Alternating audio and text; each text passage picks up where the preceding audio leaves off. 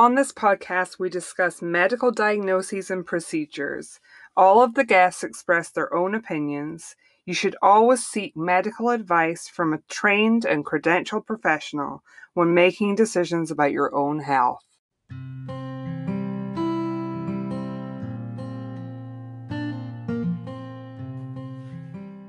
Welcome to the Sleep Apnea Stories podcast. I'm Emma Cooksey, and I've been coping with sleep apnea since childhood. I didn't know anyone in my life with a sleep disorder, so I decided to start this podcast. I'm here to build community and provide a platform for people with sleep apnea to tell their stories. Together, we can shatter stereotypes and raise awareness. We'll be exploring all sorts of treatment options and lifestyle choices to help you live your best life with sleep apnea. This is Sleep Apnea Stories, and I'm so glad you're here.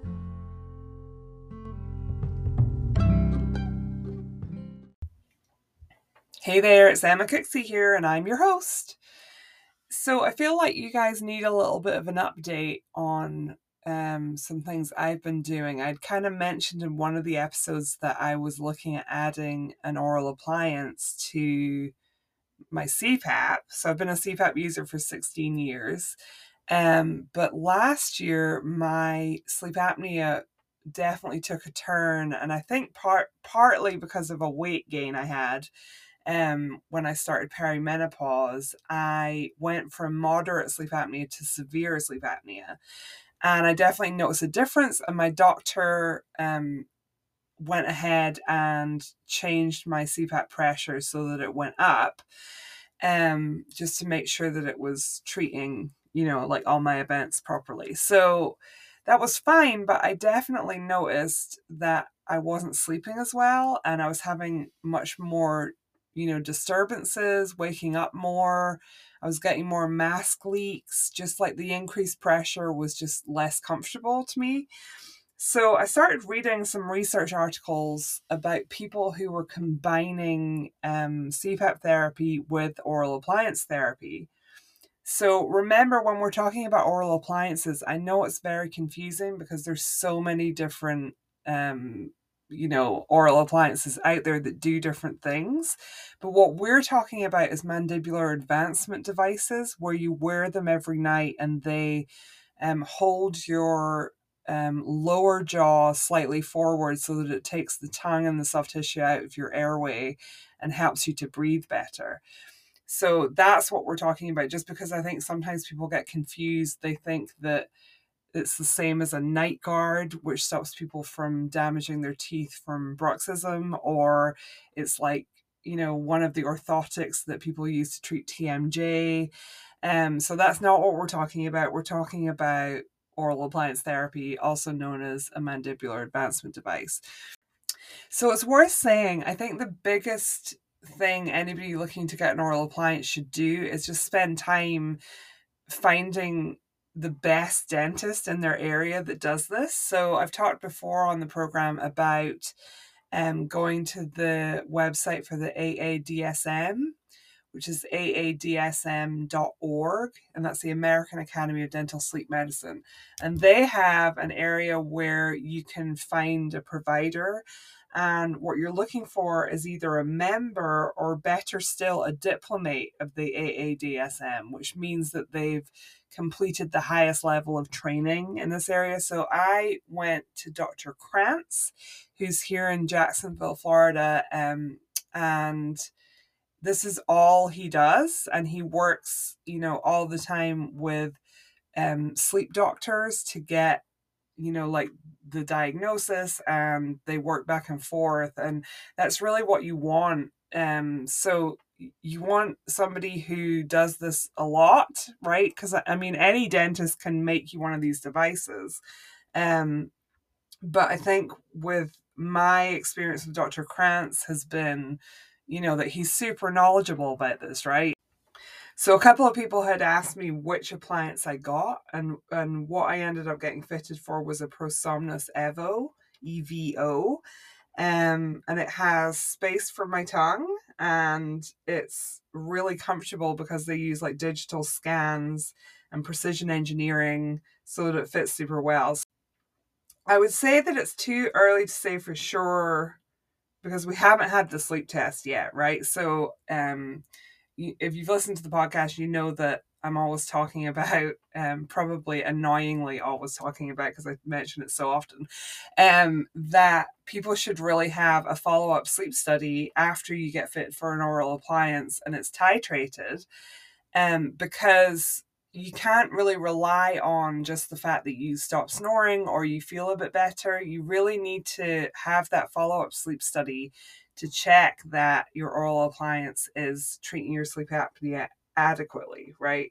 So we already know, like with me, that I'm already on CPAP. So we know that my sleep apnea is being well treated, but we just want to look at like what effect is having. But I can tell you subjectively that I feel a lot better.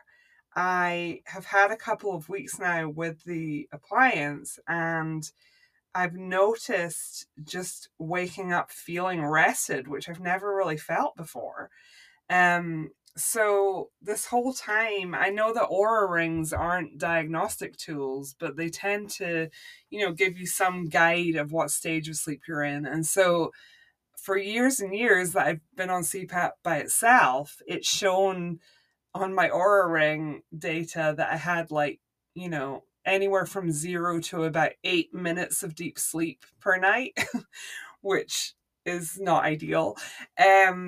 And so this last week I've been seeing, an hour or 45 minutes or, like a lot, significantly more deep sleep. So yeah, I'm interested to see what the sleep study shows, and I'll share with you guys when we do that, which will probably be quite soon. The other thing to say that I've had going on, which has affected my sleep, is yesterday I went and had a weird mole from the side of my face removed, and they reckon it's like a sort of cyst thing.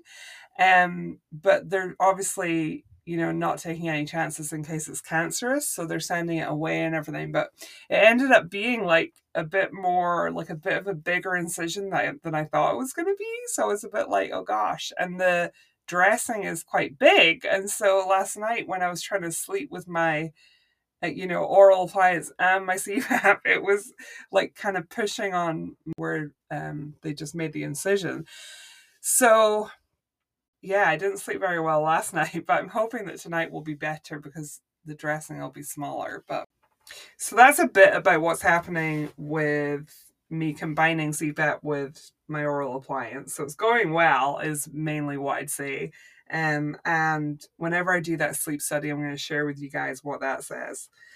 I always feel like a guinea pig because I just like to try everything out, right? Just see how I feel. So on to today's guest. So today I'm joined by Dr. Luisa Vieira, who I connected with on Instagram a little while ago. I feel like I kept kind of posting about different things with questions, and she would always, answer everything and just seem to know so much about sleep medicine. That I decided that it'd be great to have her on the podcast, just to pick her brain a little bit. Originally we connected because I'd posted something about the ResMed for her CPAP machine, because I didn't realize that actually has a different algorithm. It's not just that it looks more feminine because it's white with like butterflies or whatever that pattern is. It's actually got differences in the machine and the way that it delivers therapy. So she had kind of answered, a whole thing about the algorithm being different. And I just thought, I've got to get her on the podcast and pick her brain. So Dr. Ana Luisa Vieira is a respiratory and sleep medicine physician. She's double board certified and practicing at Hospital de Braga in Portugal. When she's not providing care to her patients, she enjoys exploring nature along with her husband and 2 children. So you can find Dr. Vieira on social media. She's pretty active on Instagram, Facebook, and LinkedIn. So I'm going to put links to those in the show notes. And please enjoy my conversation with Dr. Vieira. Dr. Vieira, thank you so much for joining me. I really appreciate it. It's my pleasure to be here with you, Emma. I'm a regular listener of your podcast. It is extremely important for me as a sleep physician and a respiratory physician to listen to patients' doubts and fears and difficulties in this sleep apnea journey and path. It's extremely valuable for me to listen to you. So thank you, and thank you for being here to share my knowledge. Thank you so much for listening. I really appreciate it. I love it when doctors listen. It's like the ultimate compliment. Start off by telling people you're in Portugal. Do you want to explain where exactly you are in Portugal, what your work involves, where you work, that kind of thing? Yeah, so I'm Portuguese. I live in Portugal, which is a Western country in Europe. It's located between the Atlantic Ocean and Spain, in the western tip of the European continent. I work in Braga, which is the third biggest city in Portugal. And here I am a respiratory physician and a sleep physician also, working in a public hospital. Hospital de Braga. Um, my practice is about chronic respiratory failure patients and also sleep respiratory disturbances patients. And I also co-run sleep lab here with the in-lab PSGs. So we first connected on Instagram. I think I had done a post about so ResMed have a machine which is called, I think, the AirSense. I think it was the AirSense 10, and they had a for her version of it. And I always mistakenly thought that it was just that they were trying to appeal more to women with a sort of white, like aesthetically, like they were trying to make the regular machine look more appealing to women. So they just made it white and more feminine. But actually, that post was saying that there was a different algorithm, and it had been set up to address the needs of women specifically, and some of the patterns they see more with women with sleep apnea. And I was just like, what? Like, I had never heard that before. And so you had responded that yes, that you were familiar with that machine. And so I wondered if you could just maybe, I know it's such a huge topic. We could talk about this for 3 hours, but I just wonder in your clinic, like in the hospital, what kind of things are you aware of? The differences between how men tend to have sleep apnea and women. Like, do you see differences there? And what are those? And I know that we're at a very early stage in the research about this, but just to give listeners an idea of what kind of differences there might be. Yes, I remember when you posted that thing about the auto set for her being so lovely and white and with all that with a Yeah, female style, right? And then I answered, well, it's not just the design of it, it is really different. yeah, And in that time you stated you were surprised because you didn't really know it had a different algorithm. And yes, you're right. It was back then with the AirSense auto set for her, AirSense 10, I guess. Now, ResMed has developed the AirSense 11, and with the same positive airway pressure machine, they have these different modes: the CPAP mode, hmm, the auto adjusting PAP mode, and then the sub feature with the for her PAP mode, which has some differences based on the female phenotype of obstructive sleep apnea, but not just female. I guess they evolved this PAP device and incorporated the for her in the same device because sometimes there may be also men yeah. that have these kind of features that will answer better to this treatment algorithm. So it's all about one size does not fit all. We have to know the kind of patient we have and the kind of sleep study the patient has, and then adapt the treatment. So what you told me about female obstructive sleep apnea is really a complex topic. Well, we know obstructive sleep apnea is the most common form of sleep disordered breathing. The prevalence is increasing, and historically, obstructive sleep apnea has been considered like a male disease, Yep. as apparently male are more often affected than women. However, recent research challenges those facts.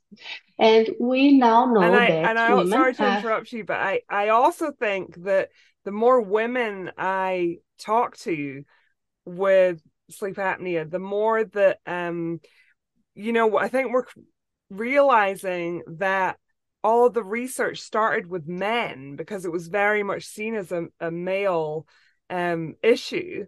But I think maybe, there have been women dealing with this as well, but we just have not been aware because, nobody's been looking at them. yeah, for sure.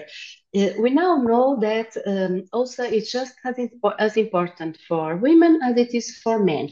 But diagnosing obstructive sleep apnea in women can be challenging, and it can be because of several factors. Well, on the one hand, women often present with some more generalized daytime symptoms, and not only those witness apneas and extensive snoring through the night. They might have insomnia, they might have restless legs, they might complain of depression, palpitations, for example, rather than those symptoms such snoring or apnea.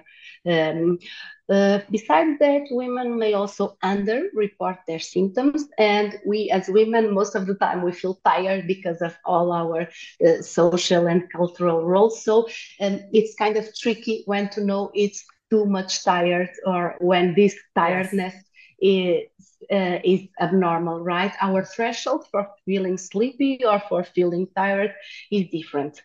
And besides of that, women tend to go to regular appointments alone. So their bed partners won't be there in the consultation to say, well, my wife snores and I listen to her snore during the night and Hmm. she stops breathing during the night. I know this that.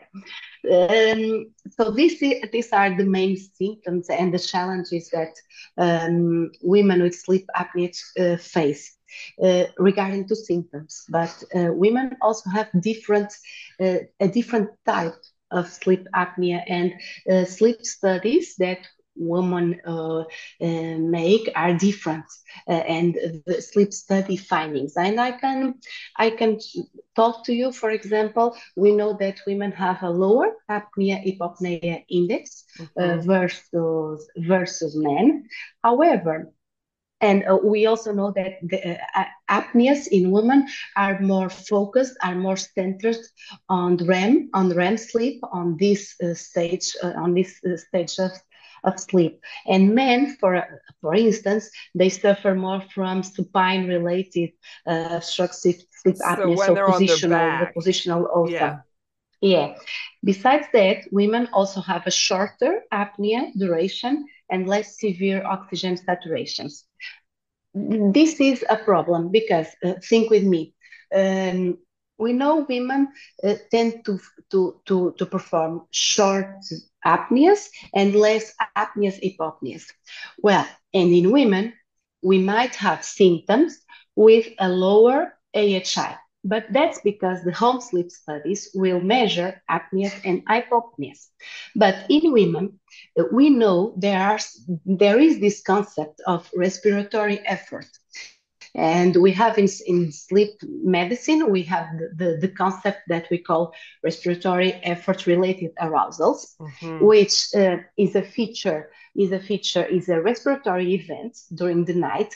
It does not meet the criteria for apnea or hypopnea, but it is still a respiratory event. There is respiratory effort, and there is a flattening of the curve. Yeah, and if a person is in, a deeper sleep level and they have one of those events, it's going to bring them out of, it's going to like either Yeah, wake them up they or will they or will have or not wake them up in the sense that they understand they woke Right, up, they're not but they have aware. this arousal. Yeah, yeah. uh, yeah, a change in the EEG frequency, which meets the criteria for an arousal. So they will not have high AHI, but they will have these events that will make the score for the respiratory disturbance index. But we only get to know this better with an in-lab sleep study or a Right. level 2 sleep study, those PSGs done at home with the EEG monitoring. So Yes. this is another challenge for women. Besides that, there are other differences between women and men in sleep apnea. Anatomy, for example, the anatomy of the upper airways, the upper airway anatomy is different. Obesity also plays here a role, and we also have a difference in the distribution of fat, for example, whether it's in the posterior tongue or no. And then we have the hormonal issues about menopause and what we believe is the loss of the hormonal protective effect, Yes. and also in pregnancy, where we have increased rates of obstructive sleep apnea that go completely underdiagnosed with risks for the woman, the pregnant woman, and for the baby. And we really know that from research, the risks of undiagnosed, untreated sleep apnea in pregnancy and outcomes for the child. Hmm. So I think obstructive sleep apnea has consequences in women, has severe consequences, is associated with our other comorbidities Yeah. and with also with mortality. So how But in women are different and they have to be looked as different yeah. with unique symptoms and unique specificities. And Hmm. that was the rationale for developing a treatment, a specific treatment and a specific Hmm. algorithm for positive airway pressure. And so how do you approach like treatment for women? Like is it using things like that, particular algorithm for women, or is there anything specific that you do in treating women versus men? Yeah, so the main treatments are more or like the same, right? Positive airway pressure, mandibular advancement, Hmm. devices, positional therapy. The mainstay of treatments are more or less the same. However, regarding these positive airway pressure devices, there are really a few differences that if sleep physicians are aware of these differences, they can adjust the treatment. So if we have an obstructive sleep apnea woman with these features in the sleep study that I mentioned, well, Hmm. maybe we have to look for an algorithm that will look not for the apneas or the hypopneas, but for the flow limitation.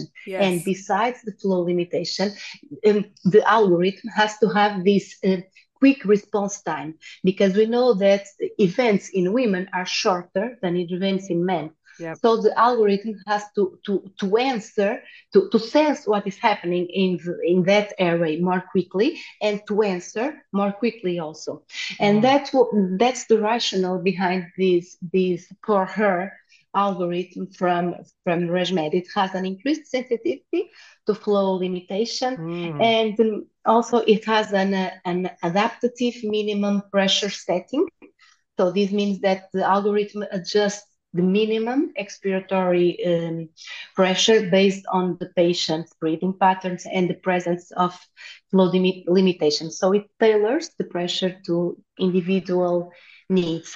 Also, it has this response gain I was talking you about. It's kind of optimized. So the positive airway pressure device responds more quickly to the change in airflow. So it seems like this algorithm is more responsive to flow limitation rather than to apneas, which is usual in the other devices. Yeah. And comparison studies have demonstrated that results are equivalent, and the pressures used during the night are lower than it would have been with Mm. the regular algorithm. So by using lower pressures, patient gets more comfort, and Hmm. treatment is enhanced, and there is more adherence to treatment. So I kind of like this female algorithm, but I don't really think it's just female, because Yeah. there are also men with this phenotype of upper Yeah. airway resistance syndrome, which is Hmm. based on rares and not only on apnea and hypopnea, because sleep apnea has different phases, right? We have to Yep. know it, and to adjust the treatment to the patient we have in front of us. I'm just quiet because I'm like astonished. I didn't know any of this. I'm totally like learning. It's great. So for people who are tuning in who are like, what are they talking about? Could you just explain a little bit about, just take it back to the basic level of how an apnea is defined, right? So how long of a pause and all of that, how a hypopnea is defined, and then a little bit more about this respiratory effort. So these respiratory sleep disturbances are based on some features from the sleep studies that might be at home or might be at in lab in the Mhm. hospital. And we have several respiratory indices we are going to use. When a patient is performing a sleep study, the patient has something in the nose that will measure the pressure Yep, and the like a flow, the cannula, flow I that think. I goes think they around call a that. cannula. That's Yep. it, a cannula in the nose that will measure the flow of the air in and out. And they will have two bands, a thoracic belt and abdominal belt that will measure if we are breathing or not, or if we stop these thoraco-abdominal movements. And plus, we have an oximeter in the finger that will check the O2 saturation during the night.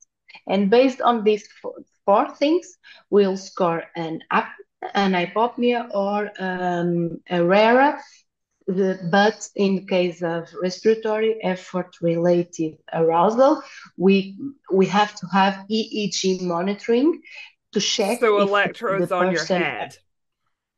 electrodes on our Hmm. head, and they will monitor a change in the EEG frequencies during the Okay. night to see if the person has an arousal or an awakening, even though the person is not aware that he or she awakes, but there is a change in the EEG frequency during the night.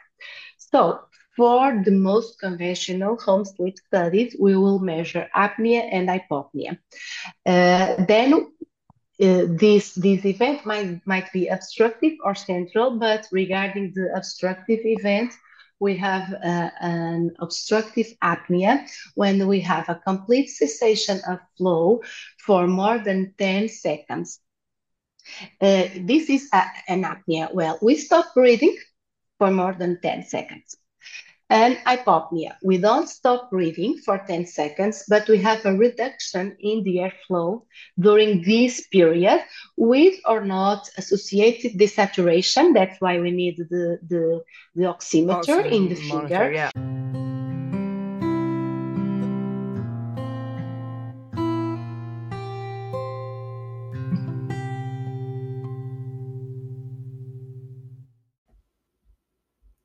This episode of Sleep Apnea Stories is sponsored by BetterHelp. How well we look after our mind really affects how we experience life. Therapy has been so helpful to me since I was diagnosed with sleep apnea. It helped me to work through the feelings I had about going undiagnosed for so long. It also helped me to adjust to living with a chronic condition. One of the best things about starting my podcast has been realizing I'm not alone in coping with mental health issues along with sleep apnea. Speaking to a professional therapist has helped me enormously to manage my anxiety and depression. BetterHelp is online therapy and it's much more affordable than in person sessions. You can get matched with a therapist in under 48 hours. Our listeners get 10% off their first month at betterhelp.com/Emma. That's better, HELP.com/Emma.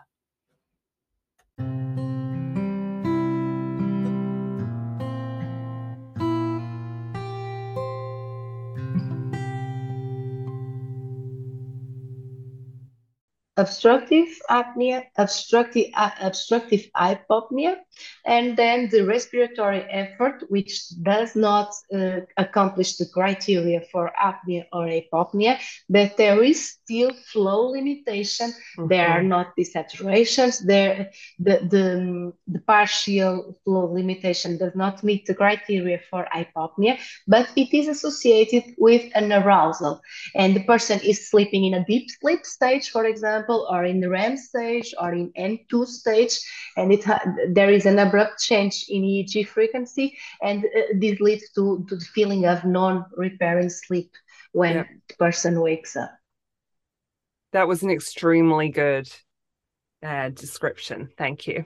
It's because I think sometimes people have listened to a lot of podcast episodes and they're right there with us. And then other times people have only just found out they have sleep apnea and then they're like, what are they talking about? And I just want to make sure everybody is on the same page. So, one of the things I did want to ask you about is just the differences in how things are dealt with in Portugal versus, I mean, my personal experience is with growing up in the UK and having the National Health Service, and then being in America for the last 16 years and the health system here.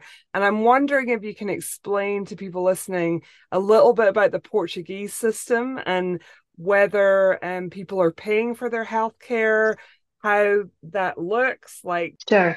Well, in Portugal, we also have the National Health Service. So we have public hospitals. We also have private hospitals and private medical practice based mainly on insurances.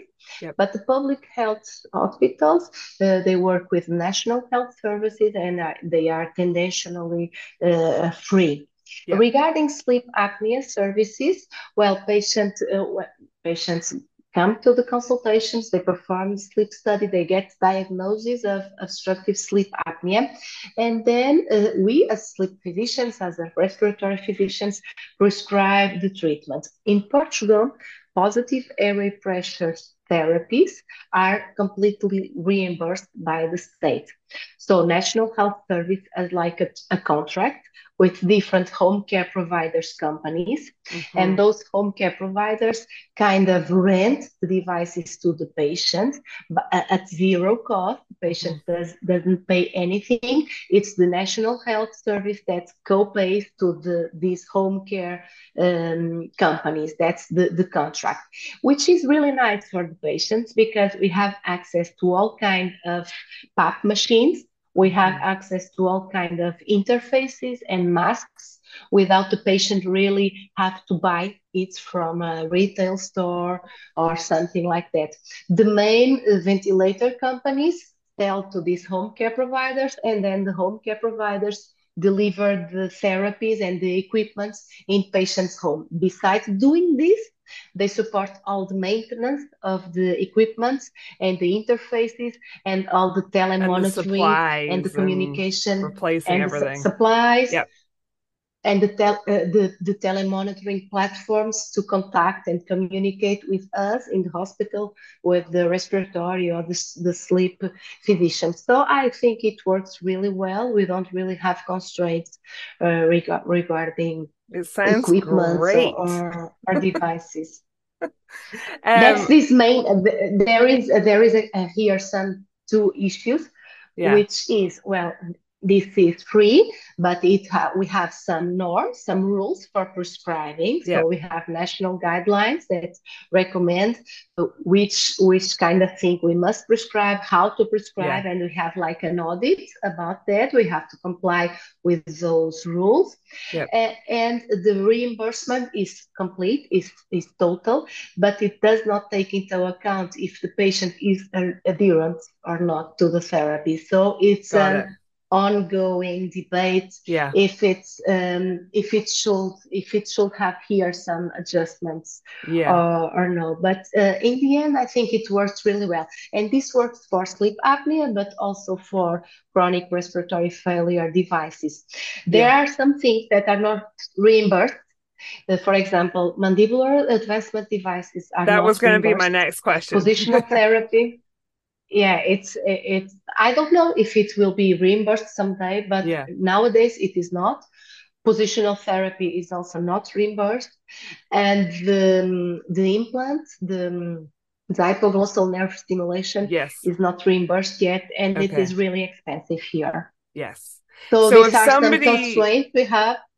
so if somebody in Portugal wanted to try a mandibular advancement appliance, like you do have them available, but they would have to pay a Yeah, dentist privately to do that. And then yeah, similarly with the yeah. Inspire implant, they would find a surgeon and privately go and have that treatment. Okay, got it. Yes, that is the current situation. There are some exceptions. There are some hospitals that manage to include these mandibular advancement devices in their budget, but it's for extremely selected patients. But Yeah. this is a work in progress, and Oh yeah. we'll I mean, have major I progress don't think there's in this anybody area. that pretends like they've sorted like they've figured it all out. Like I feel like everything's a work in progress, and especially as new treatments come, like, there's just a period where, they're trying to figure usually I feel like things come in America quite quickly just because all of us pay so much for healthcare, that we're kind of almost like Yeah. conditioned to be okay with paying for things, whereas I think like in Europe, like where there is free healthcare, I mean, I think understandably people don't necessarily want to pay on top of whatever like treatment they're getting. So that was super helpful, thank you for explaining that. And so do you have similar challenges in, I think CPAP can be, or PAP therapy can be a very challenging therapy for a lot of people to get used to, especially in the beginning. Um, do you have like certain patients where they just are having problems or they don't want to use it or any of those things? Is that like a universal issue? Because I know in America that seems to be quite a challenge for a lot of doctors. Yes, it is here also because, well, I understand because we can solve the respiratory events with the PAP therapy, but we might worsen the sleep symptoms. So it's like my approach is like to solve the respiratory events. I don't want the patient to have apneas or Yes. hypopneas or raras, but I want the patient to sleep well, and I want the patient to sleep well under CPAP because CPAP is important for the respiratory Yes. episodes. And I want them solved because of all the problems related to that. But I Yes. also want I will also want the patient to sleep with it. So this thing of respiratory sleep medicine is also sleep medicine. So I don't really want just to prescribe the CPAP and to solve the respiratory issues without solving the sleep issues. Uh, Okay, that so sometimes that previous makes you, Dr. Vieira, that makes you very unusual among sleep doctors. we have obstructive sleep apnea symptoms, and at the same time we might have other sleep symptoms Yes. related to other sleep pathologies. Yes. Okay, and then we might have a person that also only has obstructive sleep apnea and starts positive airway pressure therapy. And then some sleep symptoms emerge that didn't exist before. Right. And we need to treat these two kinds of patients, uh, the sleep apnea patient with other sleep things like Yeah. insomnia, for example. You have the example of camisa, which Yes. is a problematic thing, and also sleep apnea patients that started PAP therapy and have these sleep symptoms to solve under PAP therapy. Yeah. And that's why uh, we as sleep physicians have to really be aware of all these things and to have a deep knowledge about respiratory sleep medicine, but also about sleep medicine because they are connected and we cannot Yes. disconnect them. Yes. I think sometimes there's a sort of disconnect. Just, I mean, in my own experience, but also talking to a lot of other people, where understandably, right, the sleep doctor is looking at the machine's data and saying, well, this is great because your AHI has reduced right down and your, apneas and hypopneas are well treated, and I think that there's this disconnect because the patient really wants, restorative sleep. They want to wake up and feel well rested. And so I think sometimes, I mean, I kind of feel for sleep doctors, right? Because they're kind of like, well, we've done really well. Like, we're treating that part. But I think that this overall sleep health, and especially people that have insomnia at the same time or other things going on, it can be a really challenging puzzle. Yeah. So, Insomnia, restless legs, leg movements during yeah, the night that people were not aware, or just sleep fragmentation because of CPAP. yeah, And we need to understand how that works during the sleep and what we can do to fine tune these settings or to fine adjust yeah. these things in order for the patient to do the PAP therapy and solve the HI, but also to sleep well, right? Yeah. Oh, yeah. So the other thing, we might not have a lot of time to get to everything I want to ask you, but I did want to just ask a little bit about the thing I get asked most by my followers and my listeners is to do more on central sleep apnea and complex or mixed sleep apnea as well. And so I think that we talk a lot about obstructive sleep apnea because it's more common. Um, so I guess I just kind of wanted to ask a little bit about any patients that you have with central sleep apnea and the treatment options available for that. Okay. So let's move Huge let's move to topic, another right? topic, right? Yeah, huge topic. So the International Classification of Sleep Disorders has these different classifications of central sleep apnea.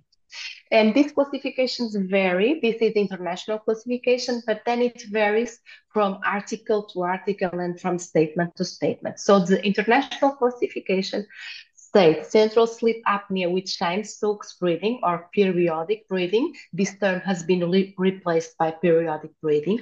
Yes, Central sleep apnea due to a medical disorder without periodic breathing, the Cheyne-Stokes breathing. yes. Central sleep apnea due to high altitude for people that go high in the mountains. Hmm. Central sleep apnea due to medication, for example. Primary central sleep apnea, which is rare.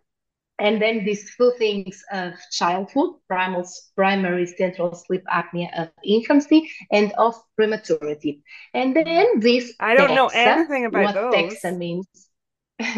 Yeah, what does TEXA mean? Yeah, Treatment emergent central sleep apnea, or yeah. the term complex sleep apnea that was has been introduced for this thing, this treatment emergent central sleep apnea.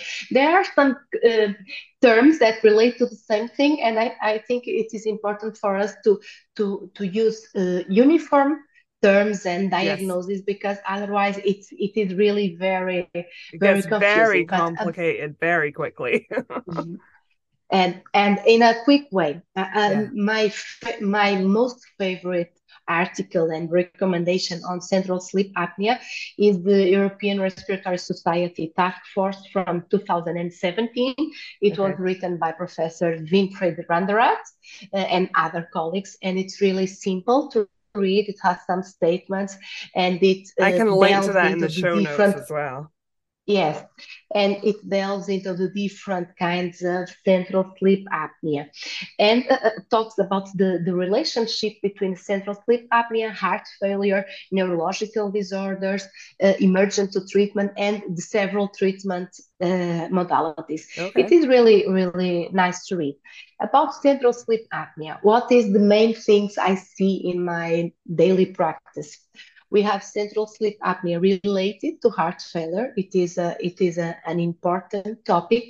We have Yeah. central sleep apnea related to medication, namely opioids, Opioids, yeah. opioids for opioids for chronic pain or Yeah. methadone for drug addicts, and it Hmm. is common. And we also have the TEXA, the treatment immersion central sleep apnea, which is, and I'll talk about that later, it's a phenomenon of obstructive sleep apnea, and we have to have this in mind. So Yep. this all started as obstructive, and then for some reasons I'll talk later, it will go to central sleep apnea, but it was primarily a phenomenon of obstructive sleep apnea. So it is kind of different from the other Yes. central sleep apnea diagnosis. So regarding the heart failure thing, this is important because of the treatments and some clinical trials that we get got a chance to learn. So we know that central sleep apnea is a prevalent comorbidity in heart failure patients, which might have a preserved cardiac function, a reduced cardiac functions, or a moderate, a mid-range ejection fraction. That's what the echocardiogram showed when a patient performs this exam. Um, we know that this central sleep apnea in heart failure patients is really heterogeneous, and some studies found that there are different phenotypes in heart failure patients with Okay. obstructive sleep apnea or with central sleep apnea, and the response to treatment and the prognosis of these patients is different. I'll try Okay. to talk about that in a way that people can understand. It is important to mention that both obstructive sleep apnea and central sleep apnea most of the time go under recognized in heart failure patients, and it has huge consequences. It has increased hospitalization rates, and it has increased mortality also. We had in 2015 this trial called SURF HF. Hmm. Before this year, heart failure patients with central sleep apnea, one of the main treatments besides medical treatment optimization was positive airway pressure that could be with CPAP or bilevel PAP or servo ventilation, which is a Yeah. different kind of So ventilation with a ASV. different algorithm. ASV, that's right. Hmm. And this trial, SURF-HF in 2015, showed that patients with heart failure and a reduced ejection fraction under ASV were having higher mortality rates, and Yes. this clinical trial was interrupted because of that finding. Yes. But there are here some details we need to explore. Uh, on one hand, there are two modalities of ASV. Well, there is the modality of ASV based on minute ventilation, and there is the modality of ASV based on peak flow. Okay. And both modalities have different windows, times for the adjustments. And the third HF was performed with the minute ventilation algorithm, and it had a pressure support that was not zero. So it had a minimum pressure support beside the expiratory pressure. Because of the results from SURF HF, this kind of device is no longer used. After the trial, it was So they're abolished. no And now, longer using no. ASV machines for patients that have, so it's mainly heart failure patients. Um, ASV machines have two treatment modalities. The Hmm. treatment modal or the treatment algorithm based on the peak flow has Hmm. these negative effects based on surf HF. Those that kind of machine is no longer Okay. used.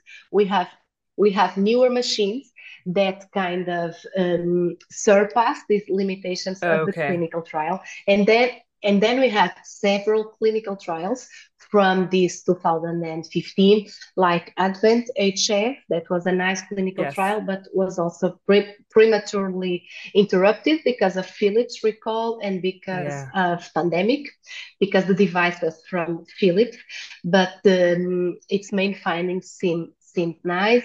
And we also have the LACE trial that was for heart failure patients under ASV. And we, with that LACE trial, we understood that there are several phenotypes for heart failure Okay. patients, and the impact on prognosis and the impact on mortality is determined by phenotypes and not by the use of servoventilation. Okay. So nowadays, for heart failure patients with central sleep apnea, we have several treatments, medical treatment, and these kind of patients are extremely sensitive to optimize medical treatment. And we have newer drugs for heart failure.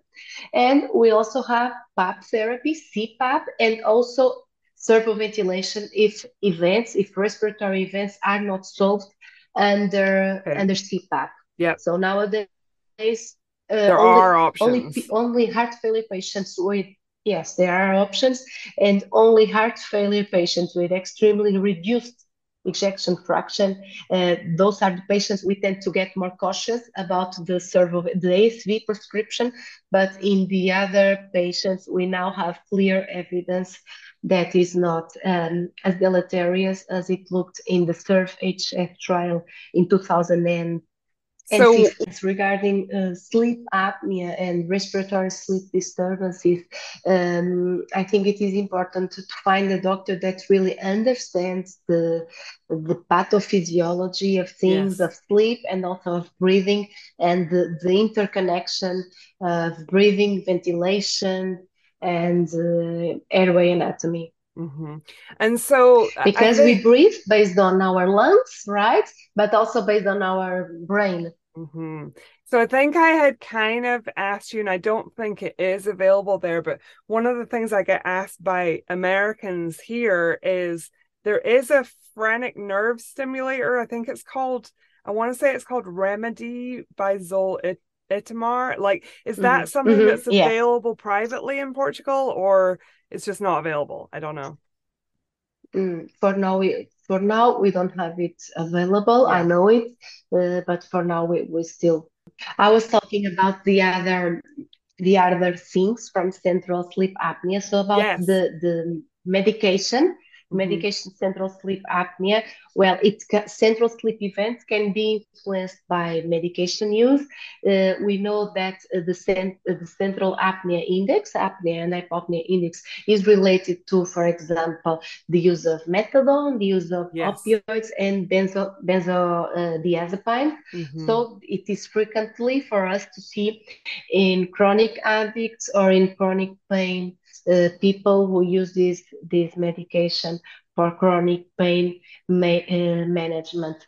So, regarding treatment, we have several kinds of treatment. We might have PAP therapies, modalities, whether CPAP or ASP, and we might also use acetazolamide, which is a drug used to stimulate breathing, and it's also used in central sleep apnea related to drugs. About the text, which is the Yes. treatment emergent central sleep apnea, also named complex sleep apnea. As I stated previously, it's a phenomenon of obstructive sleep apnea, and we have different definitions according to different articles. Based on the International Classification of Sleep Disorders, I spoke previously. Well, treatment emergent central sleep apnea is defined as having in the sleep exam diagnosis, people have more than five obstructive events or predominantly obstructive events. Then people start on CPAP or on PAP treatment, and the obstructive events are solved based on the report, and central events emerge or persist.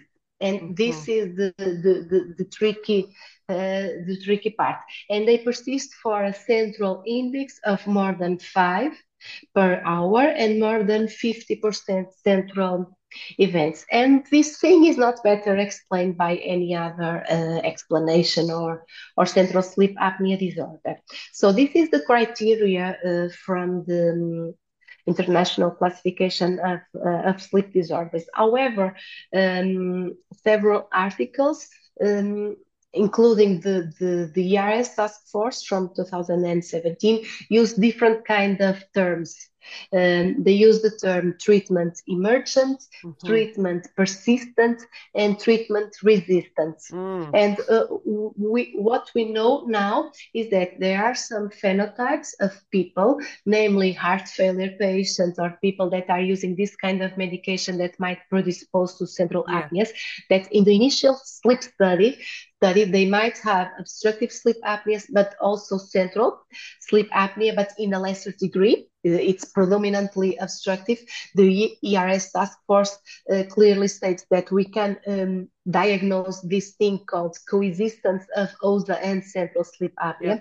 So we have this phenotype of people that already have some kind of central events, and then we treat the obstructive events because they are related to the airway, and the central events persist because they are not related to the airway, they are related to the respiratory drive Brain. of the patient, Yep. the brain's drive for us to breathe. Hmm. And these kind of patients have kind of an unstable breathing Hmm. control in the brain. So we So, have this phenotype. okay, carry on. I We have so also many have questions, but keep going. eh, it's okay. We also have the transient phenotype, in which we know that obstructive sleep apnea start PAP treatment and they have these central events that probably is related to this adaptation of the brain to treat the obstructive events. And we know that this is transient. This will solve under time under PAP therapy. And the Yep. main treatment here is wait and see if the patient is not really symptomatic. And then we have the treatment resistant central sleep apnea, which are the events that don't solve under PAP therapy, under continued PAP therapy, and keep there. And for these kind of patients, which are the exception, for these kind of patients, we might prescribe them on ASV, for example, in order for us to treat the central events. So, people doing home tests sometimes get diagnosed with obstructive sleep apnea and they don't have an in lab study. So, they start on CPAP or whatever, just having had the home test.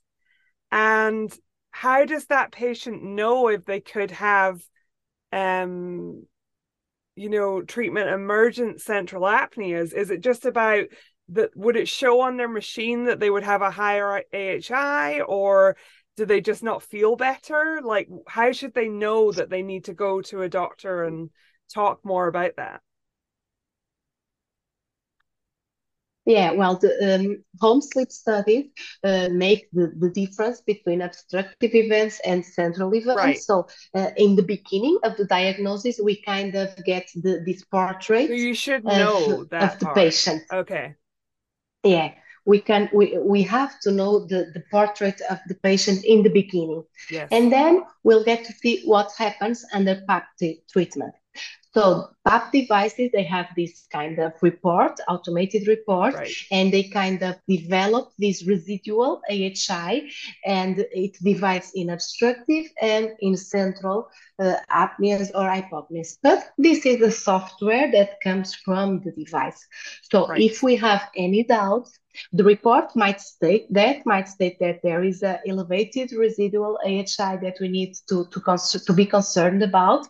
But this is a derivative that comes from the software from the PAC device. So we have to rely on it, but not 100% rely on it. Yeah.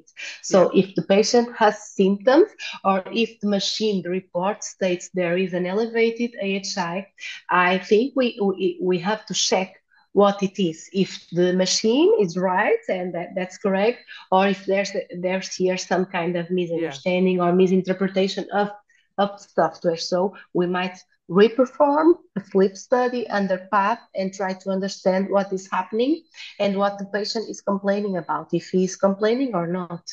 Yeah. It can be super complicated to pick this whole thing apart. I mean, for doctors as well as for Yeah. patients. So listen, I could talk to you for 4 hours, but we're gonna have to wrap it up for today. But I think I'll probably need to have you come back on because you're just a wealth of knowledge. So thank you Mhm. so much for joining me. Is there anything else you wanted to share about where people can find you? Yes, I'd like to thank you, Emma, for the invitation. For me, it's a really pleasure to be here. Your episodes helped me several times when you talk with patients, and listening to your episodes helped me to really keep on track and keep centered on patient outcomes and helping them to sleep better, to breathe better, and to live better. So thank you for you and for your Thank you. project. It's a pleasure for me to be here and to contribute with my experience, with my knowledge to people that Yeah. are listening to us. Well, people can find me in social media network and all that, but mainly in Portuguese. But I'm fluent in English, so.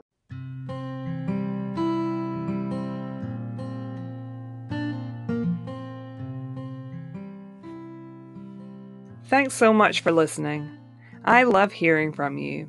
If you'd like to be featured in an upcoming episode, please email me at sleepapneastories@gmail.com. That's also the place to get in touch if you just want to say hi or ask a question. Alternatively, you can always reach me on Instagram. My handle there is at sleepapneastories. If you're enjoying the podcast, please subscribe, rate, and review wherever you listen. This really helps a wider audience to find the episodes, and I really appreciate it.